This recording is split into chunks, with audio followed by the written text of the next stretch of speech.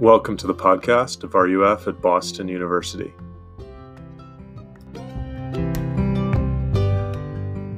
So this semester we're doing a series called Redeeming Work and Receiving Rest. And you can see kind of this duality here, right? You know, work and rest. They're always this kind of dichotomy or interchange between these two things. We're doing the first half of the semester on work and the second half of the semester on rest. So there's a lot of good things to say about both. So this is kind of the first in our series of talks on work. And we kind of need to go back to the beginning in order to understand what is work for in the first place. In order for us to understand what went wrong, how to fix it, we need to go back to the very beginning and ask, okay, God, why did you create work? What is it for? What do you want us to get from it? I had a friend, a good buddy, he is actually the RUF campus minister at MIT, but he asked me once, do you live to work or do you work to live? He said, this world is made up of two different types of people. Are you live to work or work to live? And I had to think, who are you? Who are you? Let's get a show of hands. If you are a live to work kind of person, raise your hand or raise your internal hand if you want. I think I probably lean that way. Like, I love my work. I love what I do. Resting can be hard for me. And then there are other types of people, so to speak. Of course, this is all a theory, right? That work to live. Do we have any work to live people? Okay. You love to play. You work for the weekend. Monday's the worst day of the week. When we think about work and we think about rest, we often think in terms of these opposing, conflicting, dichotomous things, right? These things that you have to choose between in life. You either work or you sleep, you rest, you enjoy your time. One way to know who you are is when you go on a vacation or you go on winter break or summer break and what your mind is on those first few days. Are you thinking about your work? Are you thinking about your studies? Are you thinking about your career? And maybe the opposite is true as well. When you show up to the library, you're making weekend plans, is what you're doing in your library carol.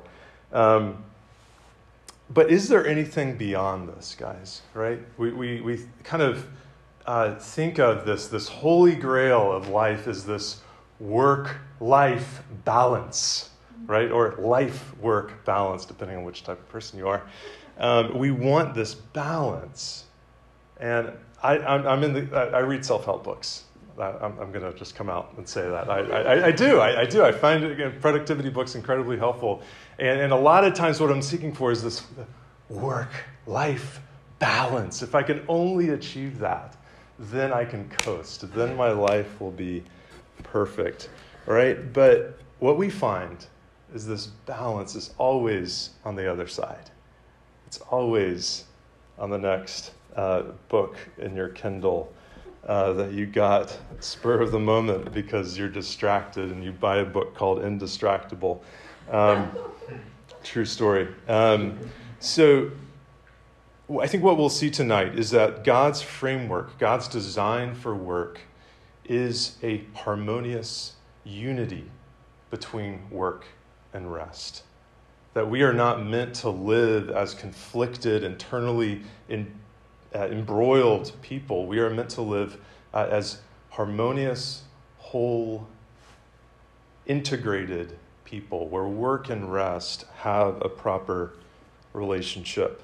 In the Christian scriptures, the Bible, which is maybe on a seat next to you, the very beginning recounts the beginning of the cosmos, God's creation of the universe. And in this, he talks a lot about work. We get a framework for work, if you will.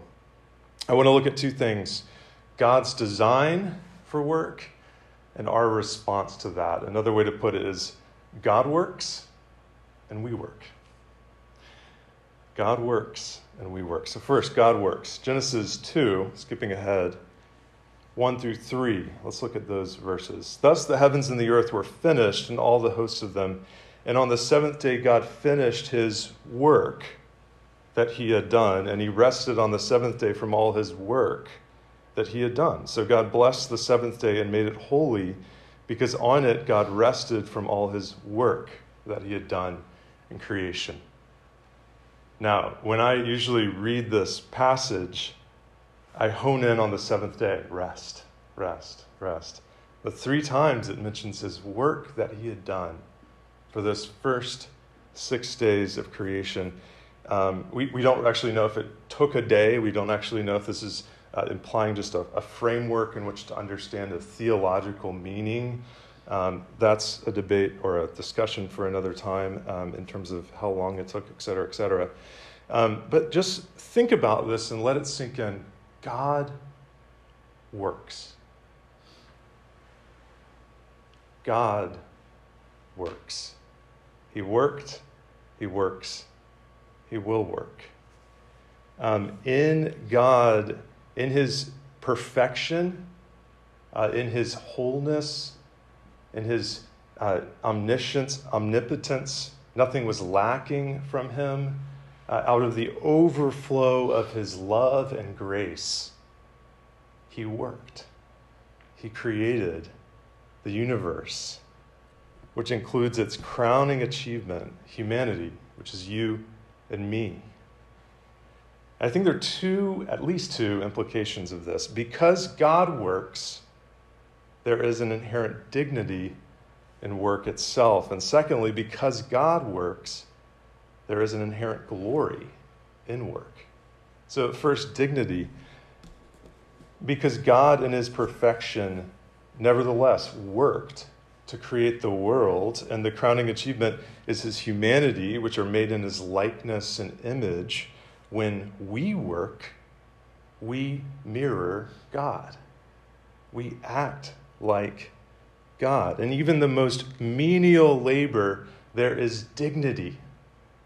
Maybe next time you're walking out of CAS and you see the janitor, the custodian, mopping the floors, think about this. There is dignity in labor of every kind. Your professor, President Brown, the President of the United States, from the top to the bottom, there is dignity and inherent dignity in all of those kinds of work. I'll probably mention this several times. For about 6 months of my life, right out of college, I was unemployed. And guys, when you get something that kind of gives a structure to your life and gives some sort of purpose to your life taken away from you, you realize how much you miss it. After a while, I know we have some Starbucks baristas in the room. After a while, I just went and got a job at Starbucks. I knew I was eventually going to be a missionary, and I was raising support to do that, but I was just bored. I needed something to do. So I was so happy when I started waking up at like 5 a.m. and opening up the Starbucks that was the busiest one in the state of Georgia, because there's a dignity in work itself, just the sheer act of doing it. There's dignity. We're acting like God when we work. You may know Guinness, the beer, but the Guinness family is actually a family full of Christians, actually. And there's one side of the family that are a bunch of missionaries. So it's an Irish family, no big surprise there. So there's this woman named Jane Lucretia Destaire, and I think she married into the Guinness family. She would later become part of the side of the family that was this line of missionaries. And so the year was 1815. She lost her husband in a duel, as you know, that happens in the year 1815, I suppose, in Ireland. This is something that happened. And I think it was a kind of famous thing. She loved her husband. She was so distraught that she went to the riverbank and she contemplated ending her life and throwing herself in the river, until she looked across the river and she saw a young man plowing a field. She saw this man so skilled and intent, even creative in that work of just plowing a field, that he made this is a quote, the newly turned furrows look as finely executed as the paint strokes on an artist's canvas. She noticed something that in that time was so commonplace, so menial, so normal. And in that plowman's work, she saw God. She saw something worth living for. Work, purpose, meaning. And she ended up giving her life to God and having a grandson named Oz, which is a great name. Name your son Oz. I want to meet him one day. Oz Guinness, who wrote this book called The Call, which I would say during that time of my unemployment, that was the book that meant the most to me and really changed the course of my life. He wrote that book about his grandmother. Praise the Lord that she saw that man behind the plow. There is a reason to live this life, to image God in our labors and to fulfill a part of our calling in this world. And a lot of that has to do with just our daily labor. And guys, I know you come to BU and you're expected to have these just wild, outrageous ambitions. And maybe you do, and God bless you for that. But friends, whether you are tackling climate change in Congress or changing diapers in the suburbs, there is dignity in that work. You are imaging God. You are being like God in that labor. I also said that there's glory in our work because God works. So in chapter 1, it says that God appreciated the glory of his work. So if we were to read the whole of chapter 1, you'd see that at the end of each day, he said, and God saw that it was good. He's basically saying, like, yeah, that's good. And then he woke up, and then he did the same thing the next day. That's a little bit of an anthropomorphism, but you know what I mean. And then at the end of this, at the end of the sixth day, he created male and female, the image of God, humanity. He said, that is very good. He enjoyed it. He reveled in it. He gloried in the beauty of his creation. His accomplishments deserved noticing. And he especially did this, he took a whole day. We don't know how long that was. There's a lot of theological meaning in the seventh day that we'll unpack a lot this semester, but he stopped his labor to enjoy, to glory in the work that he had done. Guys, I think we know a little bit of this glory. When you receive that compliment after you have just poured your heart into something, and maybe you played a concert or you've ice skated and won a competition, and you get that congratulations, or you get that reward, or you get that hug, whatever it is, it feels good. You glory in it. And those ways of glorying in work, you really do need to stop, right? You do need to stop and rest to enjoy your labor. And this is what God did. And if we don't do that, if we never stop working, if we view our work as an end in of itself, guys, we become less than the humanity we were meant to be. We do not become more dignified. We do not glorify ourselves more, but we become less of that. We denigrate the image of God in us. To both find the inherent dignity in the actual work itself is to image God, and to stop and glory in the work, to take a step back and say, wow, that looks good, is to image God himself. So, God works, we work. Genesis 1:28, and God blessed them, and God said to them, be fruitful and multiply, and fill the earth and subdue it, and have dominion over the fish of the sea, and over the birds of the heavens, and over every living thing that moves on the earth. Our very existence we owe to God. Everything we have is a gift from him, and that includes our work. That includes our labor. Before sin entered the picture, we're in Genesis 1 and 2. We haven't gotten to chapter 3, where Adam and Eve fall and sin enters the picture. This is before sin enters the picture. Both God is working and enjoying his labor and resting, and he is creating men and women to do the same. I kind of want to condense or kind of sum up the two things that I think God is saying here by just saying fill and rule. When I say fill, I mean that this be fruitful and multiply. And when I say rule, I mean this subduing the earth and having dominion over its creatures. Let's first look at this fill. So certainly it implies procreation. We're not going to talk about that tonight. But it also implies that we are to be fruitful in our labor. Right? That this work that we are called to is meant to be generative. It's meant to bring life into the world. It's meant to be making new things, inventing new things, composing new pieces of music, restoring lives through your counseling work, healing bodies through your chemistry, through your work in an operating room. It's meant to bring life, to fill the whole earth with life and more of it. The Garden of Eden was created as this place, kind of this temple of worship for God, this garden where Adam and Eve lived. The whole plan, and what even God is saying here in the immediate sense, is that they are to go out and make the rest of the planet Earth like the Garden of Eden.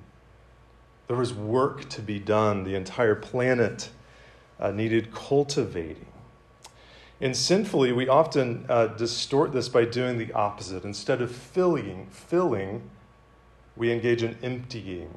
What do I mean by that? Instead of bringing life into the world, we kill. Instead of creating, we destroy. Instead of building up, we tear down. Instead of stewarding creation, we let it go to waste. We let chaos take over. We are meant to fill, to be fruitful and multiply. The second thing is to rule. And this is kind of summing up this: subdue the earth and have dominion over its creatures. When we see the word subdue and have dominion, it's like, whoa, that's serious. Wow. Rule, if we hold this in the context of God's character, God's holiness, God's grace, God's mercy, as these kind of vice regents of God's, we are to exhibit his character in ruling the earth. We don't often think of power as something positive, but we actually all have, to a certain degree, power. And what God is saying here is that we are to exhibit that power or that rule over what God has given us from God's character. So this means, for you maybe right now, Chem 101 is your little domain.